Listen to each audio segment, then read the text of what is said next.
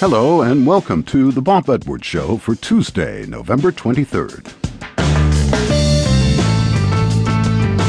Rich and powerful people and their friends in Congress are redistributing wealth in America. That's not just my opinion, because official records prove it's true. The rich are getting richer, and the middle class is disappearing. The latest to sound the alarm is Matt Taibbi of Rolling Stone magazine, who believes the old-fashioned grifter just wears nicer clothes these days. We'll talk about Matt's new book, titled Griftopia. Then we'll hear from Stacy Schiff about her new book, Cleopatra. Whatever myths you've heard about the Queen of the Nile, the truth about Cleopatra is even more impressive. She was the richest and most powerful woman in the world. She knew that, of course, and she knew what to do with it.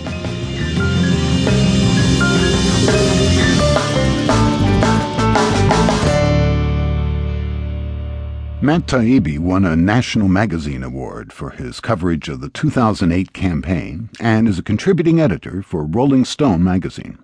Last summer, he published an article accusing the investment bank Goldman Sachs of engineering every major market manipulation since the Great Depression.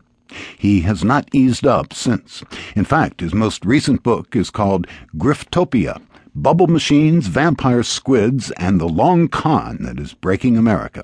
And in that book, he links those Wall Street banks with the rise of the Tea Party.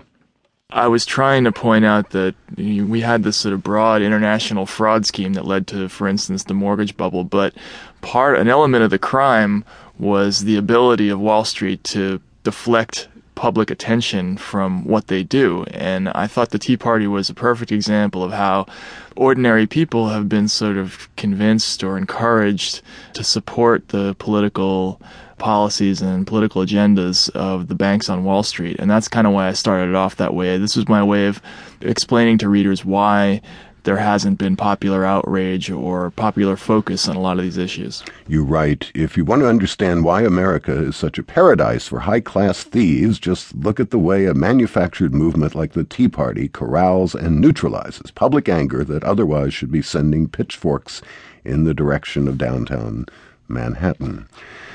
Who are the Tea Partiers mad at? Where are those pitchforks aimed? A lot of the people that I interview, and I've spent the last year and a half or so going to Tea Party events and Tea Party rallies and even talking to Tea Party candidates. And undeniably, these people are angry. They have reasons to be angry. A lot of them have lost their jobs. They've seen their pension funds decrease 30-40% in value. They've been wiped out by credit card debt. They are, in the largest sense of the term, they're victims of the financial crisis. And